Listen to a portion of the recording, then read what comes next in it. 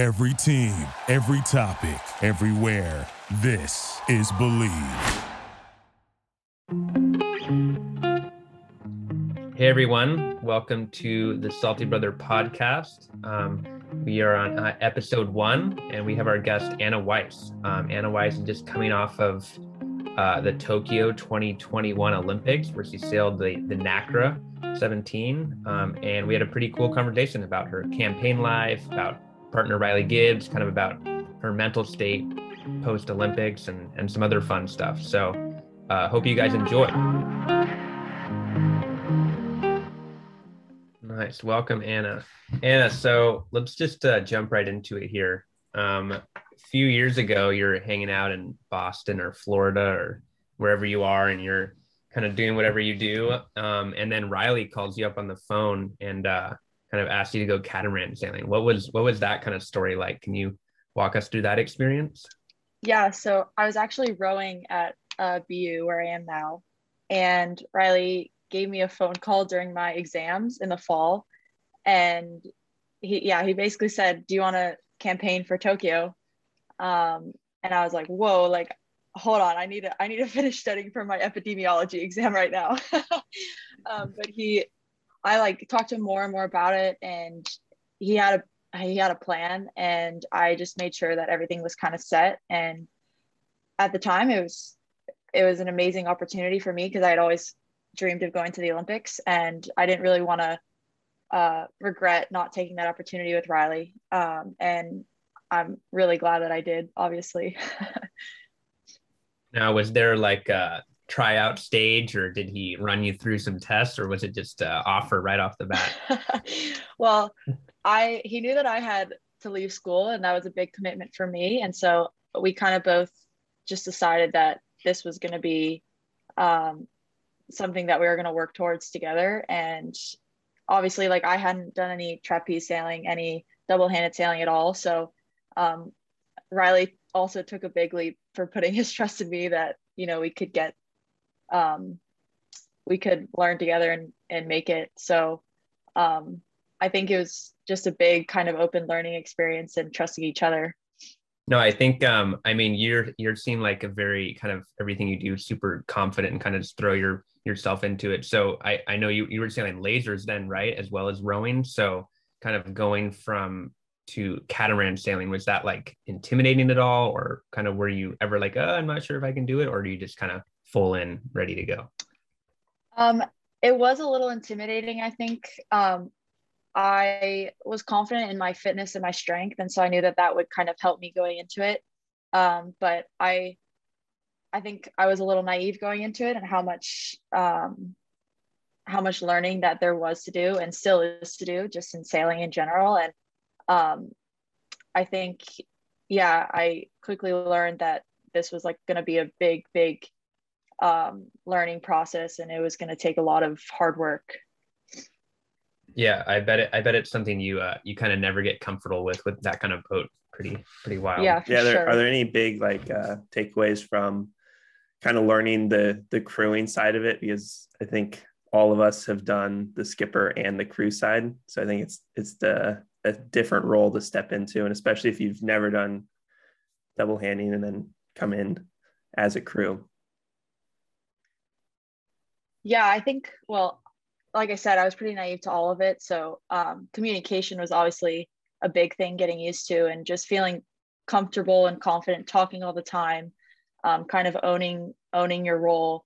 And the whole apparent wind sailing thing was completely new to me too. So that was like a big eye-opening thing. And you're always learning about that as well, and how, especially with the foiling platform, you know, that adds a whole nother dimension, and how you're trimming and moving around the boat.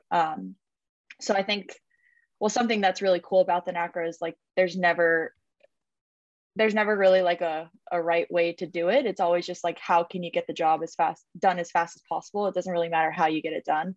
And obviously you learn more efficient ways and all that, but it's really exciting because it's so dynamic, and you're always kind of finding the next best thing.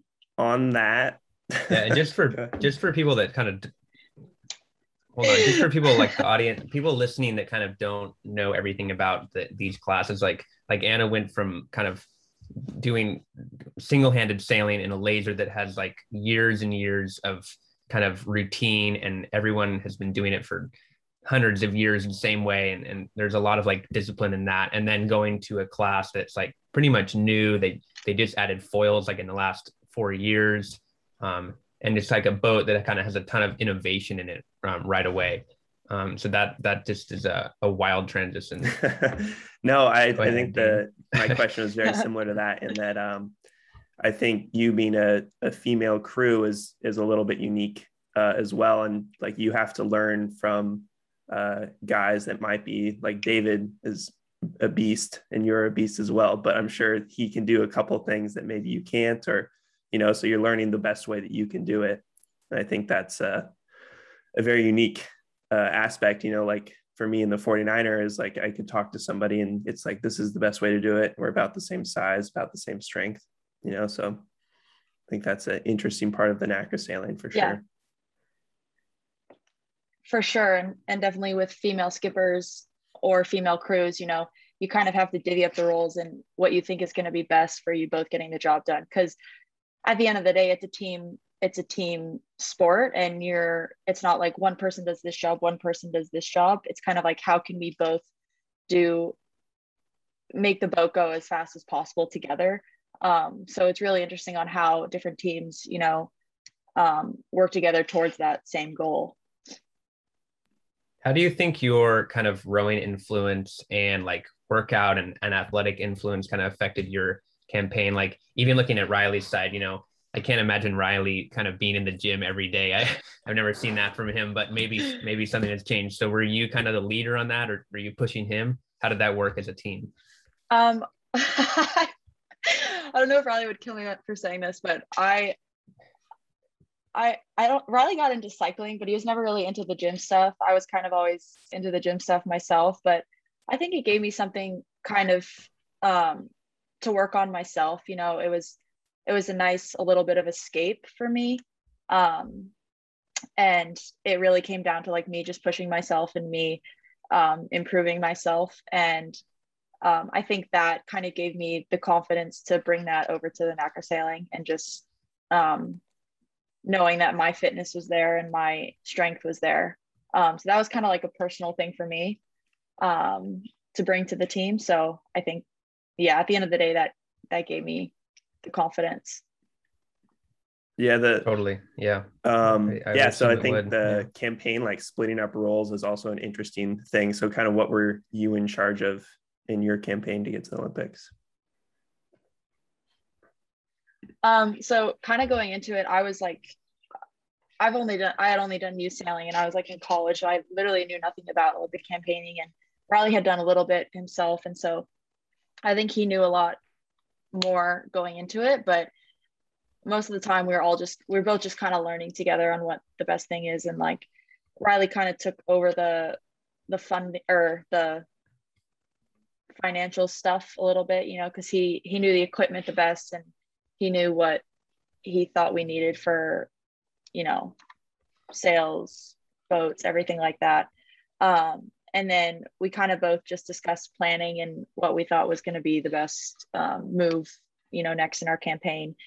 And because it was so short, we didn't really have that many options to kind of decide what we were going to do. So this is also before the postponement, like we had to go to Palma, we had to go to these next events, we had to go to our world championship because that was our trials.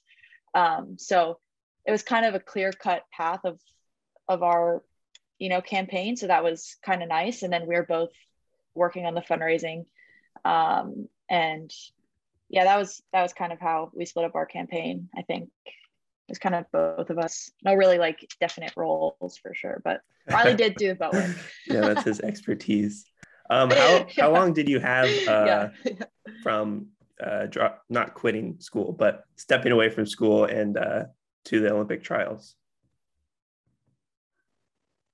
About 11 months, because our worlds were in December, right? So we started sailing in January of 2019. So it was a really quick learning process and learning curve. it's funny, like thinking back on where we were before the pandemic and that extra year that we were given. You're kind of just like, oh, how did we do that? Because we learned so much throughout this past year. So I think it's pretty exciting and cool to kind of see that how hard we worked that year to kind of get to the games. That was my next question, is the pandemic and kind of helping in a weird way for you guys, at least. Yeah, because I feel like most people when they start out, especially like in the 49er, you dedicate like a year to, you stay stateside, and then you do, boat handling just over and over and over again. And you do speed work and understanding apparent wind and like literally breaking it down to the basics. And we never really had that because we were straight into racing. Like, I'm pretty sure we had I had sailed the boat 7 days, and then we got straight into Miami OCR. And then we had 2 weeks of training, and then we went to Palma. So we were literally just racing the whole time. And we never actually had that breakdown of like, all right, how do you tack? How do you jibe? Apparent wind sailing, like all that. And so when the pandemic started, I remember we were in Long Beach and we towed upwind all the way to Cabrillo, like 3 days in a row. And all we did was jibing. And it was so eye-opening. And like I sailed with a head cam, and it was so eye-opening just to learn the steps and like how to jibe and like the mechanics of the boat, how the boat feels underneath me. And like before that, we never really would have the opportunity to, tow upwind and do all those jibes, especially because it takes 2 seconds to get downwind and it takes, a lot longer to get upwind. So that in that way, it helped us so much because like we're behind in that sense. We could kind of get by in racing, but like we wanted to be the team that could gain on a jibe, not lose on a jibe. And so it was really helpful to have that. And time. That Long Beach training was after you guys had qualified. Yeah. After we had qualified. Yeah. So the games were postponed in March, actually on my birthday. It was like a weird birthday present. I don't know whether to laugh or cry, but yeah, it was after. And then we had a few months off right when the pandemic hit, which was like March.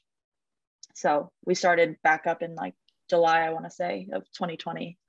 So Anna, this podcast is kind of surrounded around kind of ocean topics and like people's connections to the ocean. And I feel like when we think about like these crazy foiling catamarans and like extreme sailing and Olympic sailing, like I think sometimes the ocean is like kind of separated from that, and you're almost, in my experience, like you're almost too separated from it to like enjoy it because you're too focused on the boat and like the racing and stuff. And I'm wondering like if you've kind of had that experience, or do you think you would go back to something more simple around the ocean, or do you enjoy the kind of extreme racing, intense Olympic stuff, or do you kind of like the more hanging out on the rowboat or just enjoying the ocean? Kind of what do you take from each part? Yeah. Well, I think every time I'm out on the water, it's such a unique experience, whatever the conditions are, because the ocean is so dynamic, it's so changing. It's like, it is a different experience every time. And it's interesting that you asked this question because a part of me is like, I love the extreme racing and excitement.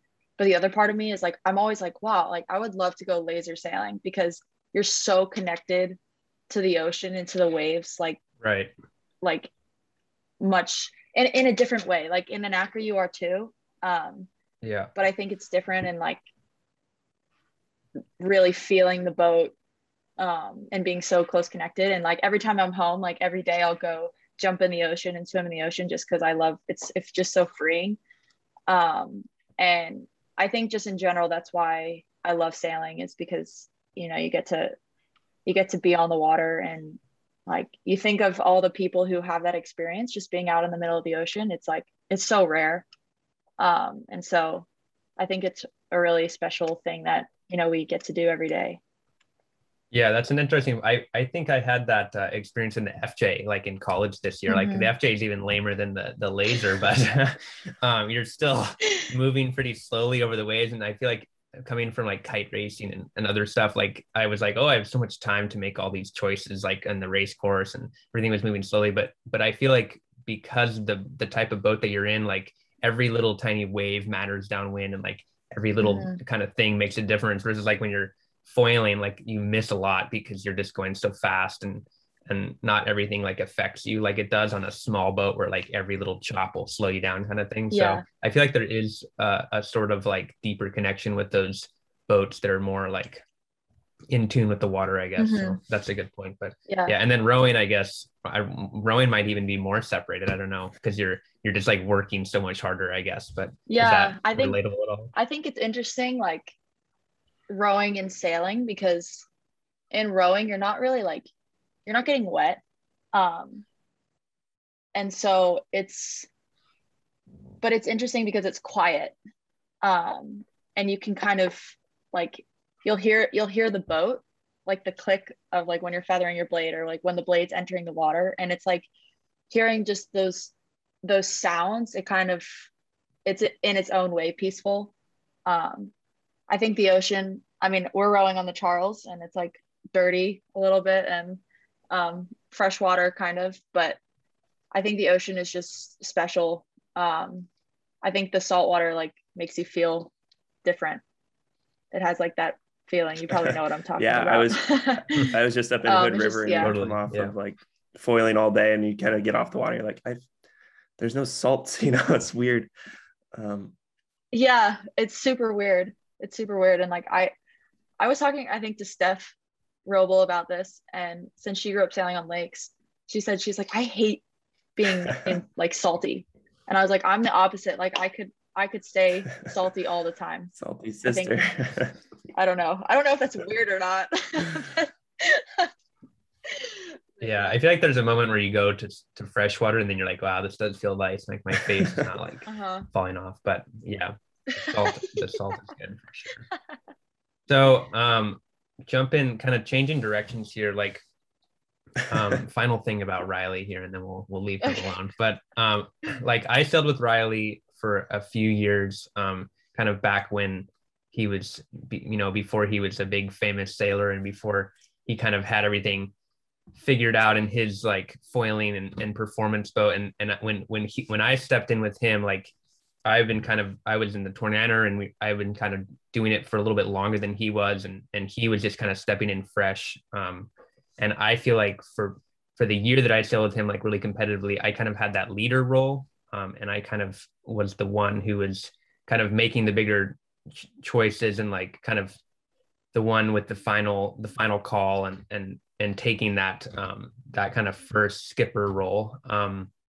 And then I haven't really sailed with him since then. And I know like he's changed so much because that was a long time ago. And I'm kind of wondering if you could talk about your roles on the boat, and if you thought it was good, or if you thought it was bad, or kind of what would you have changed, and what you liked about it too? Yeah, so that's a really interesting question, and I feel like I could answer it in a lot of different ways. I think stepping in, Riley had a big leader role because he was so experienced just with foiling and double-handed sailing, and apparent wind sailing, and just in general. And I think I didn't know anything, and so he did take on that leader role.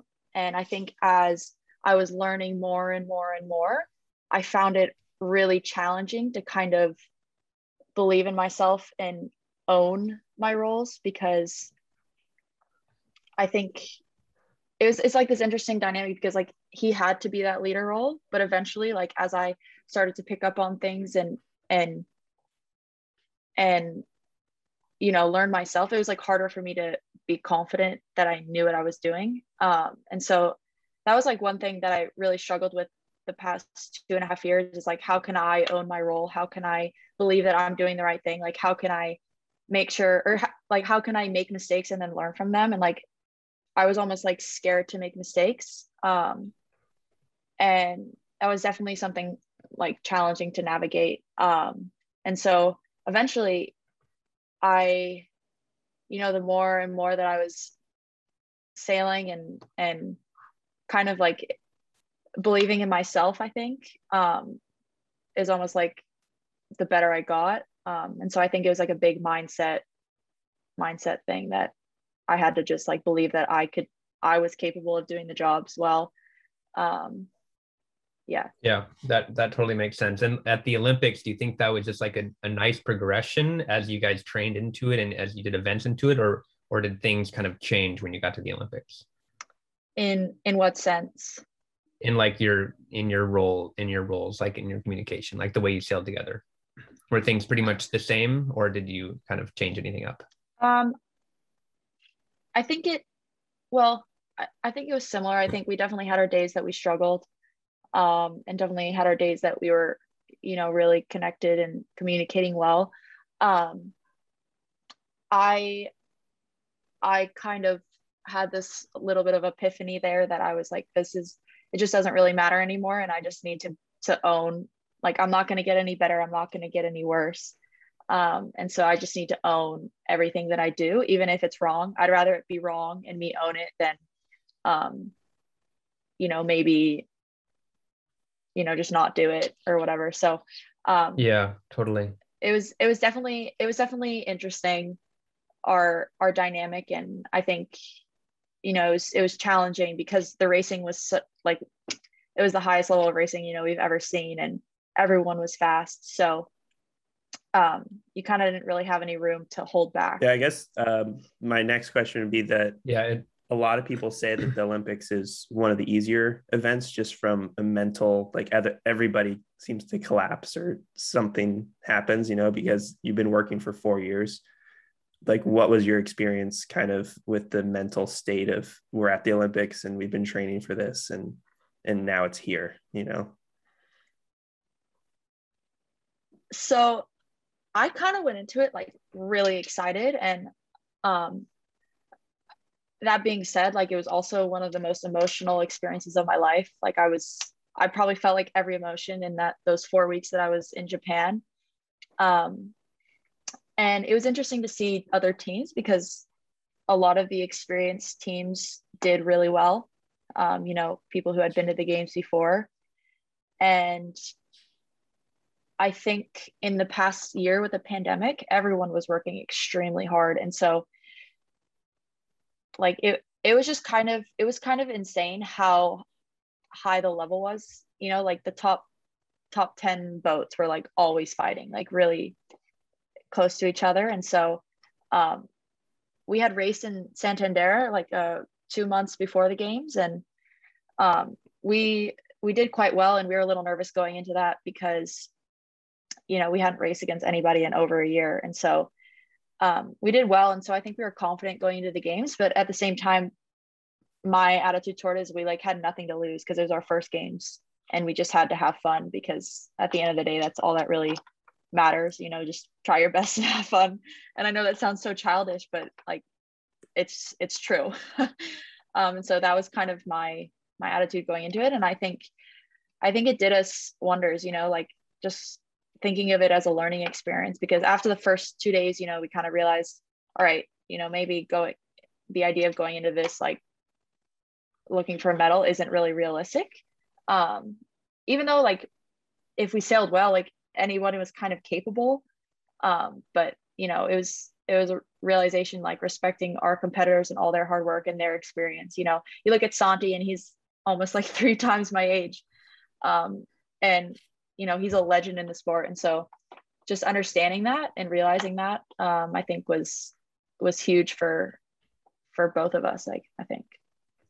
Yeah, that sounds perfect. Like, I feel like I hear a lot of times that people kind of put too much pressure on themselves and like too much emphasis on the racing and stuff, and then the experience like whizzes by, and then all of a sudden you forgot to enjoy it and you forgot to like take it in. So it sounds like you guys kind of had the right idea for that.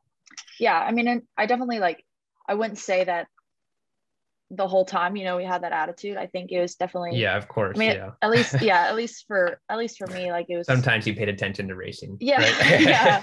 Well, it's hard because when you're in the moment, like, you think like that's the only thing that matters. But then if you look at it, I found myself like looking at it from an outside perspective a lot more, like how lucky we were to be there. And you think about the amount of Olympians there are in the world, and it's just like the smallest percentage And yeah, you just kind of had it. I think at the end of the day, I was reflecting on how grateful I was to be there, even regardless of the outcome. And obviously, like that being said, like I do want to win a medal one day. But just that specific moment and this games, it was our first games, wasn't like the end of the world. Doesn't mean you don't have bigger goals. And so I guess that leads to what's your plans after, or what's your next Olympic sailing plans? I'm sure you get this question a lot. So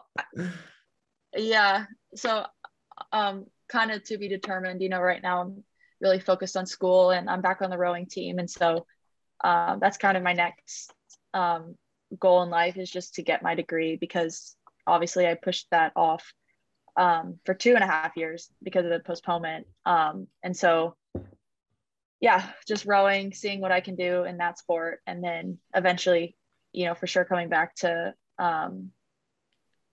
Olympic sailing. And I see myself at least going through LA with the right teammate and whoever that may be. And do you want to do the NACRA again? Yeah. And are you? Yeah. I'm not entirely sure. I'm not committing to anything. I think I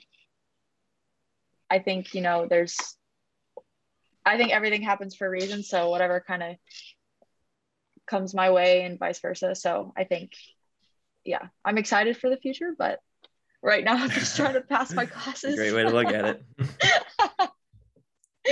Yeah. So I think my last question is kind of, I think you've posted about this on social media a little bit, but kind of what's your mentality like post games? Like, how does that mental kind of health look? Like I know a lot of people struggle with, you stop the campaign and then it's kind of like you're starting over, or you don't really know which direction to go into. And I think you at least have school to kind of dive back into, but kind of how was that? Mm-hmm. Yeah, so honestly, it's been like probably the hardest month of my life. Mental health wise, I think I got back from the games and I didn't really think about the potential for you to have like this down. I know, like, if you go, like, this is such a kind of lame example, but if you go to a concert like of your favorite artist and then the next day you're so sad, it's like, it's kind of like that on steroids. And I know my dad's friend kind of described it as like a cocaine addict coming off of its high, like just quitting cold turkey, because you've worked towards this one goal for 2.5 years, and then all of a sudden it's just like gone, and you're running off of adrenaline at the games, like you're running off of emotion, and I had a really hard time probably like a week after I got home. Well, probably 2 weeks after I got home. The first week I was just jet lagged, so I didn't really know what was going on. And then I went to visit a friend, and then I came back and it like really hit me hard. And it was, I part of me knew it wasn't going to last forever, but at the time it was like really hard to get through, and I thought it was never going to end. And I think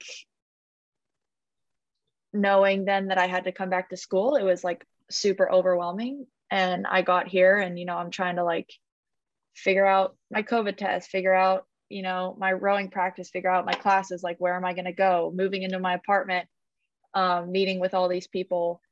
And it was just like such a big life transition after, that it was just like, and it kept me busy. So I think it like that helped. But, when you like finally at the end of the day, when you like sit down and you have time to reflect, it's like the most overwhelming feeling. And so I think it's important to talk about, because lots of people don't realize how hard it can be, even for like athletes who are supposed to be like, mentally tough. And it was definitely hard. And I think I'm starting to settle into classes in school here now, but you still are wondering like, what's my next thing going to be, even though I have, for the next year planned. It's like, well, what's my next thing going to be. And I think, yeah, just trying to like be present in the moment is what I'm trying to do, but it's definitely hard. Yeah, even just like I feel like just taking away the challenge too of like things to be like things in the future that you're either stressed about or something that's like challenging to you. Like the minute you take that challenge away, I feel like that kind of drive and everything kind of goes away. So I feel like it's talked about a bit in the Olympics. Like I've definitely heard a lot about that. But I feel like it's also overlooked because people are like, oh, like you just went to the Olympics. Like, how can you be sad afterward? You know, like Yeah. it's kind of an overlooked thing. So I'm glad that like people are talking about it because I feel like even though the experience is like the same, like the emotions can be the same as like kind of anything that you do. You know, I just got back from 3 weeks in Mexico on my motorcycle, and now I'm like sitting at home doing nothing. So you know, I have basically the same thing. You know. Yeah. Totally. Yeah. No, it's definitely something overlooked, and you know, you have a lot of people asking you, wow, it must have just, or they're like telling you, wow, like that's amazing, it must have been the most incredible experience, this is this. And then you're also sitting here like you're thinking of all the good times, but then you're also thinking of like the times you're screaming, crying, like overwhelmed. You know, you didn't have a good day on the water, you didn't have this, and it's like some of the hardest times in your life, and you're like, well, how can you sit here and tell every single person who's talking to you that like, oh, actually, you know, it wasn't all that it's made up to be. And so I think that kind of like you're like wrestling with the fact of like, do I share this person? And you're like, also I don't want to overshare, but also like you don't want people to like, I don't know, it's just like a hard balance of like, yes, with my family, you know, I share everything, but with every person who's supporting you, you're like, how can I like, I don't know, it's just like almost like you're lying to them in a sense. You're like not telling them the full truth, but then again, it's like not it's your story to share. So but I think that was hard for me, like what do I say, what do I don't. And then it got to the point where I was like, I can't talk about the Olympics anymore because all I'm thinking about is like some of the harder times that I had to go through. And I think that was like paired with like the anxiety, depression after the game. So yeah, it's definitely a lot. And I'm now like starting to talk about the experience more and more, but for a while there I was like, literally don't talk to me. Good thing we caught you at this time. Yeah. Oh, thank well, I you. would talk to you guys.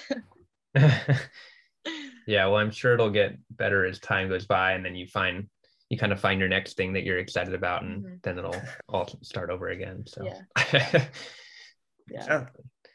Cool. Well, we'll let you done. you have any more questions, Do you have any questions, Anna? We'll let you get back to your homework, you know. No, miss you too, you Anna. guys. All right, well, thanks for coming on. Good to talk to you. And yeah, of course. Thanks for having me. You are Do I get more a than welcome t-shirt? to a t-shirt. You got to comment on our latest post. Dane, you know, we're doing no. Dane promised me a t-shirt like for a long time. So I'm trying to get him to commit it like on the air. Anna, you get a t-shirt. We'll send you something. Yeah, you might need that in writing. Need it in writing or voice recording. All right, well. Exactly. All right. That could be the new podcast deal. We'll get more guests, you know. Yeah. Promise a t-shirt. The bare minimum. Coming your way. Yeah. Great. This was fun. All right. Thanks, Anna. Thanks for having me for episode 1. Yeah. Good luck with everything. Welcome to the vlog.